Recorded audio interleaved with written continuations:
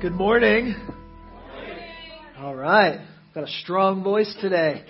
I like it. I don't. So you have to work with me. I was sick on Friday and these are the leftovers. So you get to listen to my raspy rattling on today.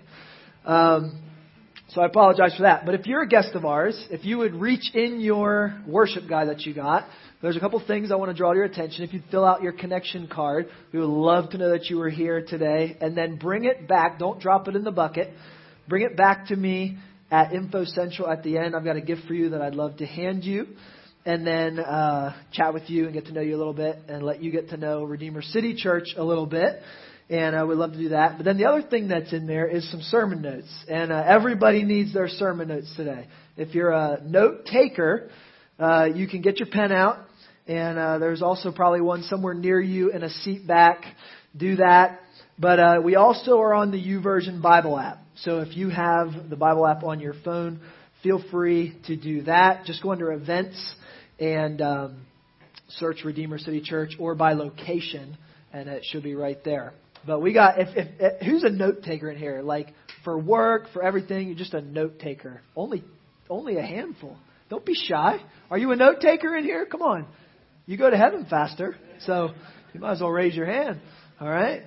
But listen, today is a note taker's dream. I'm gonna be giving you notes all day long, and we may have to revisit this passage at a later date as well. There's a lot here. We're going to cover 41 verses. Somebody say, "Oh no," that's scary for me, right? But I promise. So we're going to get you out of here on time.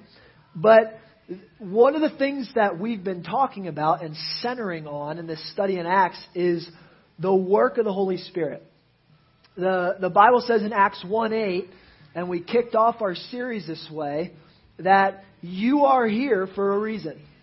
And that God says the reason you're here is to be His witness in all the earth. But He connects a promise to that. He connects that the Holy Spirit will come on you with power. And the word in the Greek means dynamite. And so the question we pondered in week 1 of this series was, am I experiencing the dynamite power of the Holy Spirit? I've even got music in the background. You like that? But if you're be honest with me, and I was be honest with you, is it not true that most days we're not experiencing an explosion of the Holy Spirit? Would you be honest with me to say that today? Yeah. Probably. Some of you just, I'm going to say it. Because we need to recover some fundamental aspects of what it means to walk in the power of the Holy Spirit. And so to do that, we're going back to Acts chapter 2 today, if you're turning in your Bible. And we're going to look at what's called Pentecost. All right? And it just so happens that today, in the celebration of the church, is Pentecost Sunday. And I didn't plan that, but we're going to act like I did. And we're going to talk about it. And there's some fundamental shifts that take place in the church, the first church, that I think we need to go back to. Well, we need to look in a fresh way at what exactly the Holy Spirit is doing in His church. So go to Acts chapter 2, and let's read the first 13 verses, and then we'll start your note taking. We'll get ready. Here's what the Bible says. When the day of Pentecost arrived, they were all together in one place. And if you remember from earlier reading in Acts, there's about 120 people gathered as the church, and they're waiting for God, right? Because Jesus told them to go and wait, and I will send you the Holy Spirit. And then you'll know that it's time to go. Because He gave them this mission, right? Matthew 28, the Great Commission. Jesus says, one of the last things to His disciples, that you're going to go into all the world and preach the gospel. Acts 1:8, He says, I'm going to send the Holy Spirit, you're going to have power. And so then He throws in the qualifier, wait. And so 2 weeks ago, before Mother's Day, we looked at what they did when they waited. They gather, they unify, and they pray. And so we together as a church, we gather, we unify, and we pray. We get united around the same common goal, to be on mission for Christ. And so we do that every week. But what happens as we gather, unify, and pray? What is the Holy Spirit's role? What is the Holy Spirit doing in His church? And who is His church? You are. You are. It's not the walls. It's not the lights. It's not the kids' area. It's the human beings that Peter tells us that God is building as a spiritual house. And so what does the Holy Spirit do in that spiritual house? Here it is. First time that believers are given the Holy Spirit. Look at verse 2. And suddenly there came from heaven a sound. What's that next word? Like. It's a very important word. We're going to talk about that in a minute. But it sounds like. You're going to see the word like a few times. And so what I want you to understand as we read this is that this is heaven's way of trying to explain in a natural way what God's doing in a supernatural way. Does that make sense? So it's the Bible trying to explain to you and I in human terms what God is doing. Make sense? So a sound like a mighty rushing wind, and a sound and it filled the entire house where they were sitting, and divided tongues as of fire, or like fire, some of your translations will say, appeared to them and rested on each one of them. And listen to this. And they were filled with the Holy Spirit and began to speak in other tongues as the Spirit gave them utterance. If you are new to the church world, everybody who's not new to the church world is now officially nervous. Okay? Let me let you in on a little church secret. Speaking in tongues is one of the great debates of our generation. Where do speaking in tongues, are they appropriate? Are they dead? Are they alive? And all of those things. We're going to talk a little bit about that today. But I do want you to know that that wasn't the point of this passage. Okay, but we're going to talk about them in a minute. And look at verse 5, though. So they began to speak in tongues as the Holy Spirit gave them utterance. Look at verse 5. Now there were dwelling in Jerusalem Jews, devout men from every nation under heaven. And at the sound of the multitude came together. And they were bewildered because each one was hearing them speak in his own language. And they were amazed and astonished, saying, "Are not all these who are speaking Galileans? And how is it that we hear, each of us, in his own native language? Parthians and Medes and Elamites and residents of Mesopotamia, Judea and Cappadocia, Pontus and Asia, Phrygia and Pamphylia, Egypt and parts of Libya belonging to Cyrene, and visitors from Rome, both Jews and proselytes, Cretans and Arabians." Now listen to this statement. We hear them telling in our own tongues the mighty works of God. And all were amazed and perplexed, saying to one another, "What does this mean? What does this mean?" But others, mocking, said, "They're just filled with new wine," which is the good wine, by the way. You remember the first miracle that Jesus did when they ran out of wine. His mom comes like, "Jesus, we're out of wine. We need wine." And Jesus says, "You're going to need some new wineskins because I only make good wine and new wine." And so, familiar theme to those of us who have studied the Bible. But I want you to put yourself in their shoes. They'd never seen anything like this before, ever. First of all, in the Old Testament, God primarily brought His message through the Jewish people. It was for all people, but it would come through the Jewish people. And now suddenly in this moment, on the heels of a lot of prophecy that they would know, they're going to be seeing things that they thought they would never see. And God was going to begin to do things that maybe they'd even forgotten He was going to do. I mean, it'd be like the second coming of Christ happening, and you and I just, wait, this is it. I wasn't ready, right? And this is where they're at. But the first thing that I want you to see, right off the top, and it's the title of the message today, and it'll be at the top of your notes, is that the Holy Spirit empowers people. Don't miss that. I think a lot of times we just get it in our head that God is going to work in the supernatural realm. He's just going to do what He's going to do. But what I want you to notice is that God specifically chose to use people to do His ministry. And so when He gave the promise of the Holy Spirit, don't miss the fact that He said, I'm going to empower people to do ministry. In fact, my job description from the Bible is not to do all the ministry.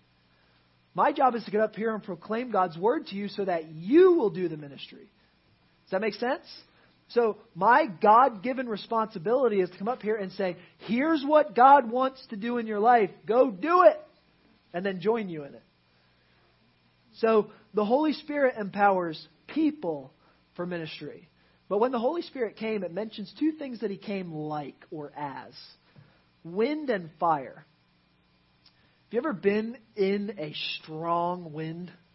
Like we live in Florida, so have you ever been outside during a hurricane? Okay, maybe you're smarter than the rest of us, and you stayed inside and didn't go out in the hurricane. How many of you at least seen a knucklehead weatherman out in the rain going, like just rain and wind, and you're like, you didn't have to stand there for me to understand that hurricanes are dangerous, okay? And my 5-year-old asked me yesterday, just out of the blue, totally out of the blue. We were like watching cartoons or something. And he goes, Dad, why do weather people go out in a hurricane? I was like, where did that come from? But think about that. Think about a hurricane wind. My parents just had a tornado come through and rip trees out of their backyard. Just like, what does wind have the capability of doing? Great damage, doesn't it? But yet those gale force winds look very different when you throw a what up in the air with a string attached to it? A kite. Think about what the force of wind can do when it's brought by God in your life. This is what the Bible wants you to connect the Holy Spirit like in your life. That like a kite without wind, you're dead.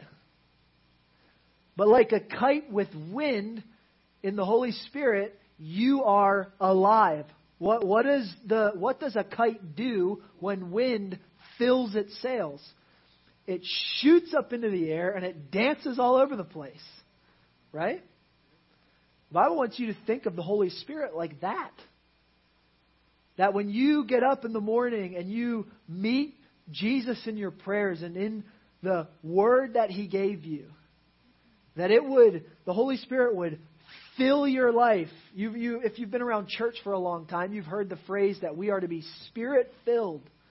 Why do we say that? Because the Bible connects the ministry of the Holy Spirit to being like wind. And what's it say there? Look back. Like a mighty, rushing wind. Right? It's not just like, oh, He's so gentle. I just love the Holy Spirit. He's like a dove. Right? That's how we think of Him, though, right? Like we think of the dove, and we think of like the keychains that have a dove on them, and it's like, or we get a T-shirt with a dove. But that's not what the Bible describes the Holy Spirit like. The Bible says the Holy Spirit is like a mighty, rushing wind.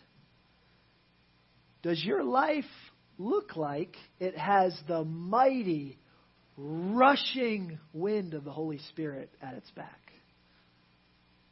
If it doesn't, I want you to know that it's not because the wind's not blowing. It's because maybe you didn't put your kite up to sail. And then it mentions that it's like fire. So we have the force of the Holy Spirit in wind, and then we've got fire. What does fire do? What do we use fire for? To get warm, right? The Bible wants you to connect the Holy Spirit to be like a force, but that brings light and warmth. What does it mean to be Spirit-filled? When the Holy Spirit empowers His people, He does it with force, but to bring light and warmth in the world. Think about what that would look like in your life. So if the mission of God, if Jesus' mission is that you would go into all the world and preach the gospel and be His witness, and then the promise is that the Holy Spirit will come, He's going to come with force in your life that you might be a light and warmth to the world. Where does the light shine brightest? In the darkness. Where do you go to work? In the darkness. Where do you need a force like a mighty rushing wind in your life? In the darkness. But He comes with great light and great warmth.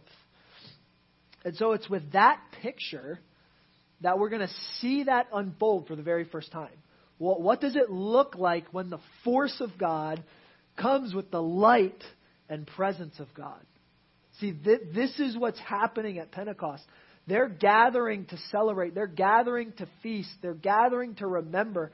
And God's saying, as you remember those things, I'm sending the Holy Spirit for you to do a new thing. What is that new thing? I want to give you, if you're taking notes, 4 things about Jesus' mission. 4 things about Jesus' mission that we see right here at the beginning. And that we'll see throughout the rest.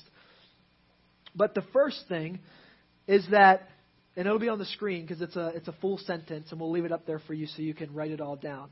I hate taking notes and not getting every word. Here's the first thing that this text tells us about Jesus' mission. Jesus' mission is not to take us from the world, but to join us in the world by the power and presence of the Holy Spirit. This is so critical. There's a whole doctrine of separation that is taught, that you are to separate yourself from the world. But the problem is we never see Jesus doing that. We see Jesus entering into the worst places in the world and meeting people where they are. And I tell you frequently, the only people Jesus really ever got mad at were the religious people. Why is that? Because He's on mission. And when we're not on mission, we're not doing what we were designed to do. You'll never be as happy as you can be, as joyful as you can be, than if you are on mission with Jesus. Jesus' mission is not to take you out of the world, but to join you in the world, in the power and presence of the Holy Spirit. You see, because when Jesus told them to wait, where did He tell them to go? He said, go back to Jerusalem. Go back to where everything's happening. Go back to the city center. Go back to where the people are. The darkness is. And wait for me. And I'm going to send the Holy Spirit. And then you're going to see things happen that you've never seen before. You're going to see people getting saved that you would have never thought. Some of you, that's your story today. 5 years ago, you would have never thought you'd be sitting at Redeemer City Church as a baptized Christian, following Jesus, loving Jesus, serving Jesus, singing to Jesus. Some of you, just the singing, you're like, man, I would have never been singing like 5 years ago. Because the Holy Spirit came and filled you. Jesus' mission is not to take us out of the world, but for us to join, but for Him to join us in the world. Number 2, Jesus' mission does not send us to a holy place. We're not sent to a holy place like Mecca or to a temple or anything of the sort. But instead, Jesus sends the Holy Spirit to make us a holy place, corporately and individually. That you, when you're filled with the Holy Spirit, would become part of us that is filled with the Holy Spirit and become a spiritual body, a temple that God's building for Himself, but not in a place, but in a people. This is fundamental to Christianity. When we get this wrong, we get everything wrong. Because if the goal is just for people to come in here because this is where God works, we've missed most of what God intends to do in the world. God works through His people all over the place. How many times do we see Jesus healing people in a church service?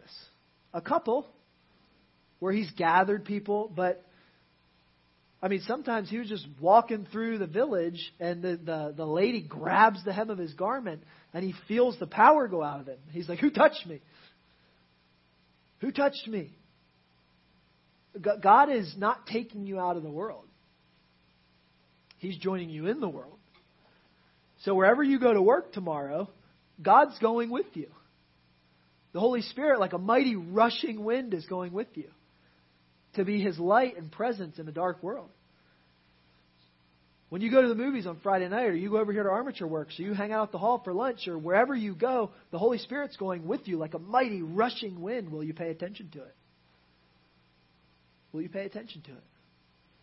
God wants to join you in the world because He's building you up as His temple. Number 3, Jesus' mission is the gospel. And it's for the nations. So an incredibly important point here, especially if you were a Jew in the first century. Because primarily you were God's chosen people. And now suddenly all these people from all these places, what's the reason that Luke writes all these things down? Look around the United States of America. We still struggle with this. Right?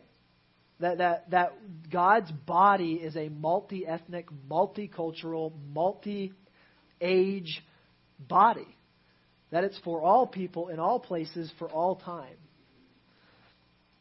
And He lists them out. And that God is meeting them where they are. The mission is the gospel, the good news of Jesus Christ. We're to be His witness. And then number 4, Jesus' mission requires that you be filled with the Holy Spirit personally and corporately. You see, we're wasting our time if we gather together and God's not here.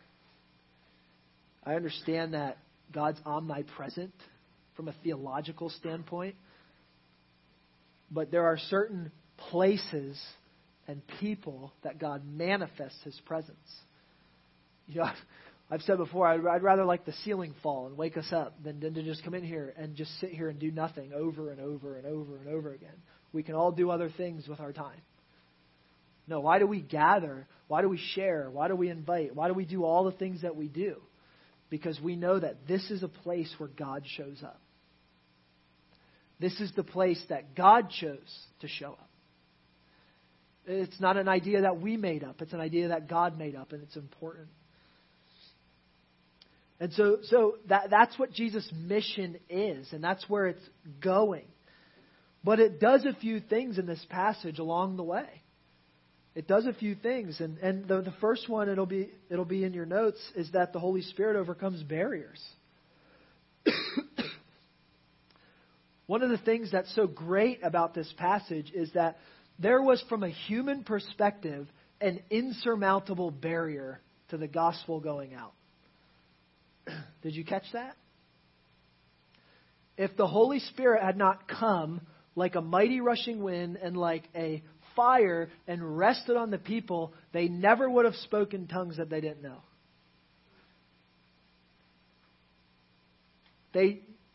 The people were from all over the place. They were gathered for a celebration, and they were just celebrating with their own little group. And suddenly, the Holy Spirit comes, and He's overcoming barriers of location and barriers of language. And God is moving despite the deficiency of the people. See, God doesn't need you, but He wants you. There's a big difference. And how we live our lives in view of that is very important. Because we could live like God needs us. when in reality, God wants to use us. And there's a big difference. And so what we see happening here is that the Holy Spirit overcomes barriers. Some of you have people in your life, I have people in my life that there seems to be a barrier that is insurmountable. But what we know all throughout Scripture and in Acts chapter 2 is that the Holy Spirit overcomes barriers all the time. Some of you, your story, just since this church was started, is that the Holy Spirit went through some barriers in your life to bring you to Himself. The Holy Spirit overcomes barriers. And just as a little side note, the question of tongues, and is it for today? We're not going to dive into all of that. And if you want to, I'd be happy to get together with you and chat about that. But here's what I want you to know. That whether speaking in tongues is for us now, or whether it was just for them until we had the Bible, here's what I want you to know always. Is that when the Holy Spirit comes, and whether He comes through tongues or whether He comes not through tongues, here's what I want you to know. It's always to tell the mighty works of God. It's never to build a person up. It's never to provide prosperity for a person. It's always to put Jesus forward and to build Jesus up and to make Jesus famous. And so if it's not doing those things, it's not a biblical use of tongues. And so we may come back in the next couple of weeks as we move forward and talk about the specifics of it. But the reality is that if Jesus isn't being proclaimed, it's not from the Holy Spirit. Fair enough?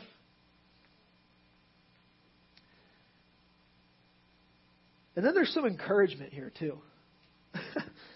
Then there's some encouragement.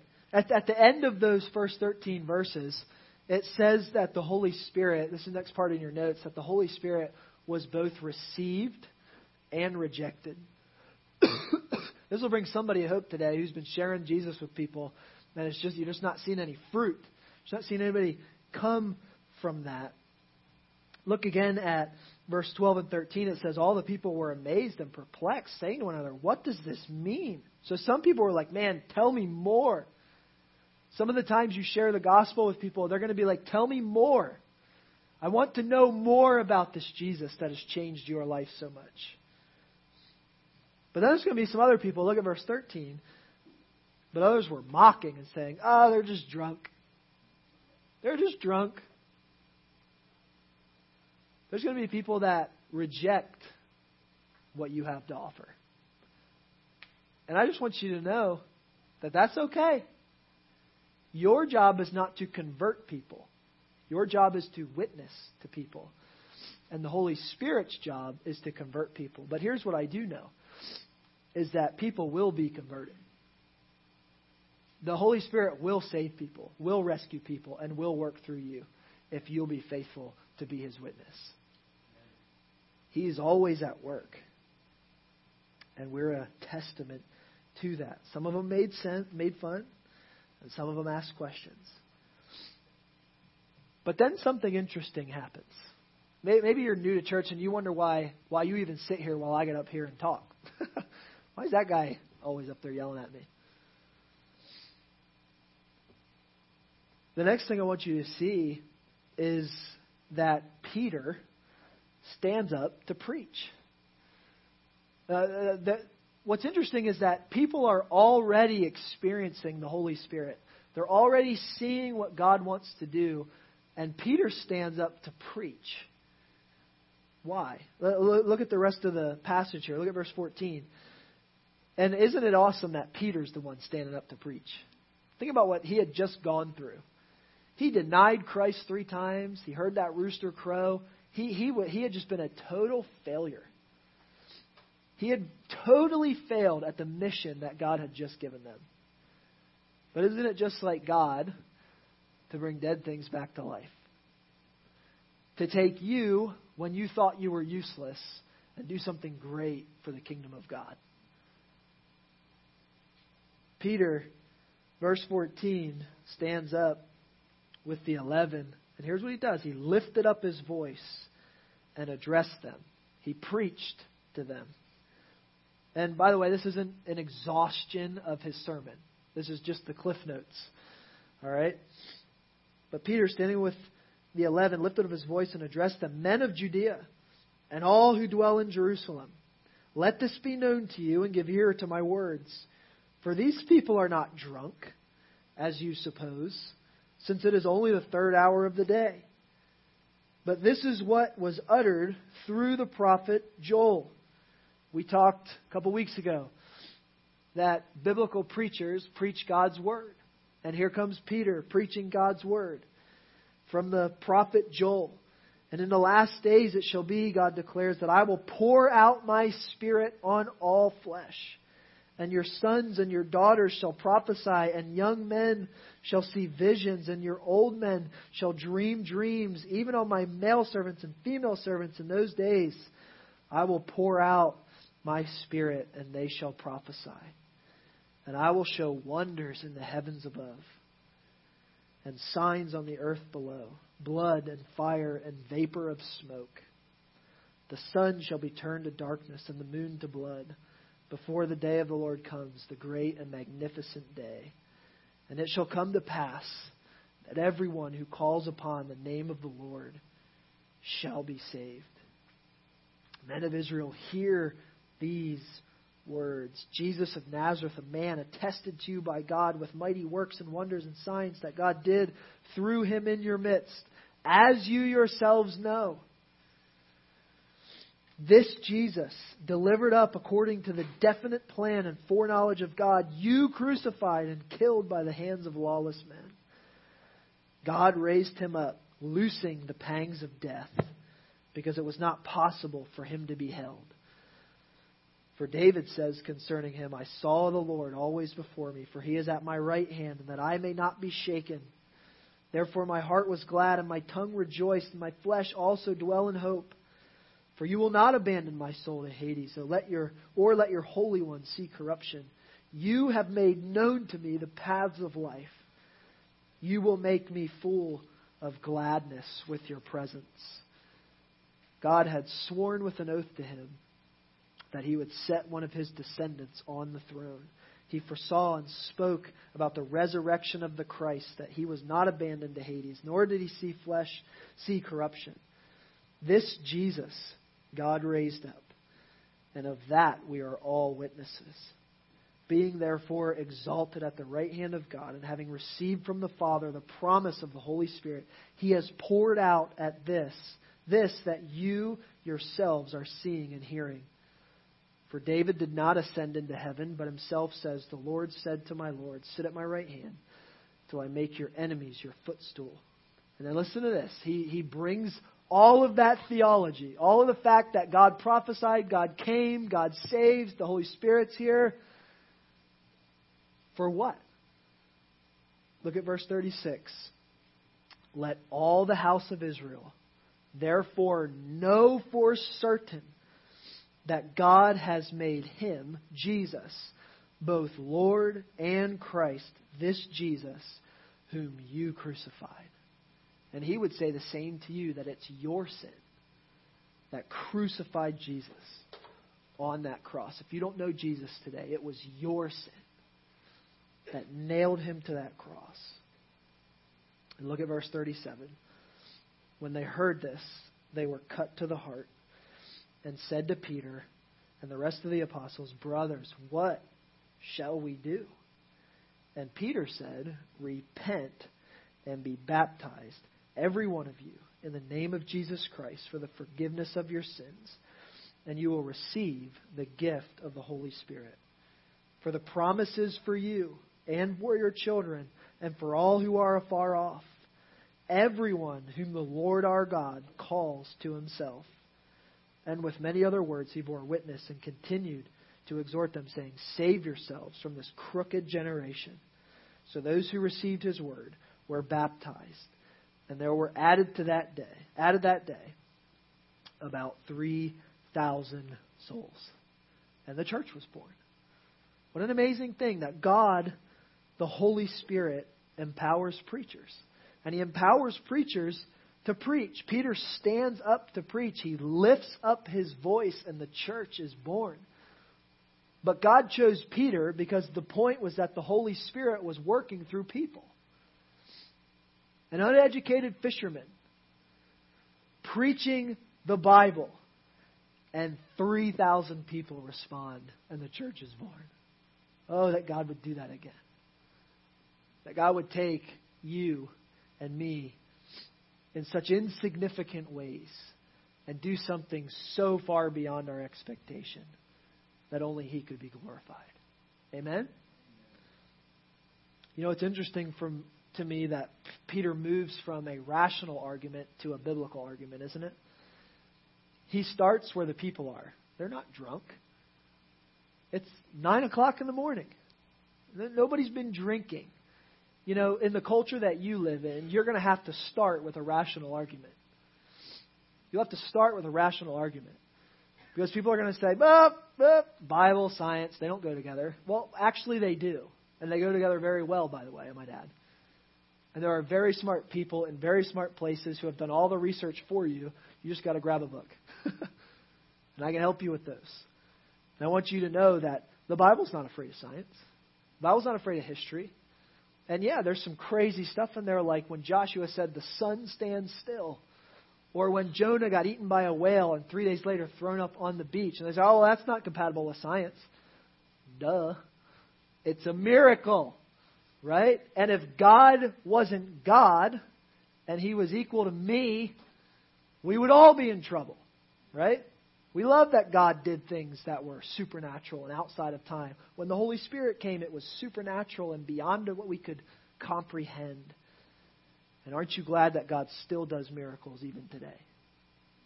That He's healing people, and that He's rescuing people, and that He's working through people. We're not afraid of that.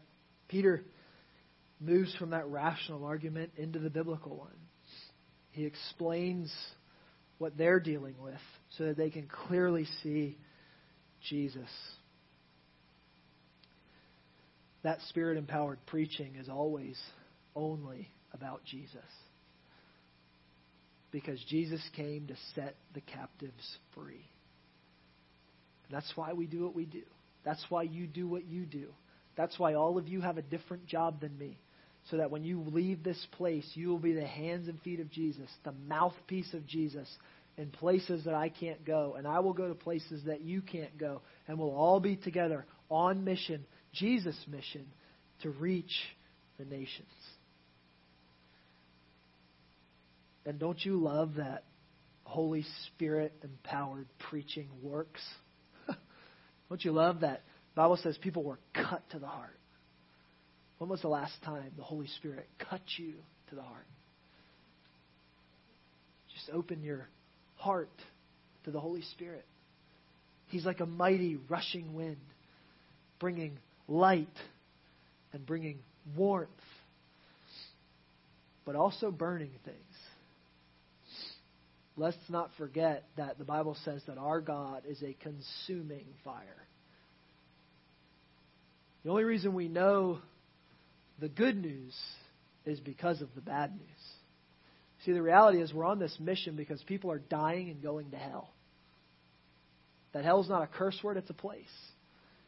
And we may not understand what all of that is. Some of it is clearly here on earth and some of it is in the afterlife. But here's what we know, that it's a scary place, not because God's absent from it, but because God's present in it with His wrath. Our God is a consuming fire. But there's also good news, isn't there? That God is not willing that any should perish, but that all would come to repentance. And that if, as Peter said right here in this sermon, if we will just confess with our mouth, believe in our heart that Jesus is Lord, we'll be saved. Amen? You know, it's so simple, and yet it's so complicated. You see, the mission is clear. The mission is there.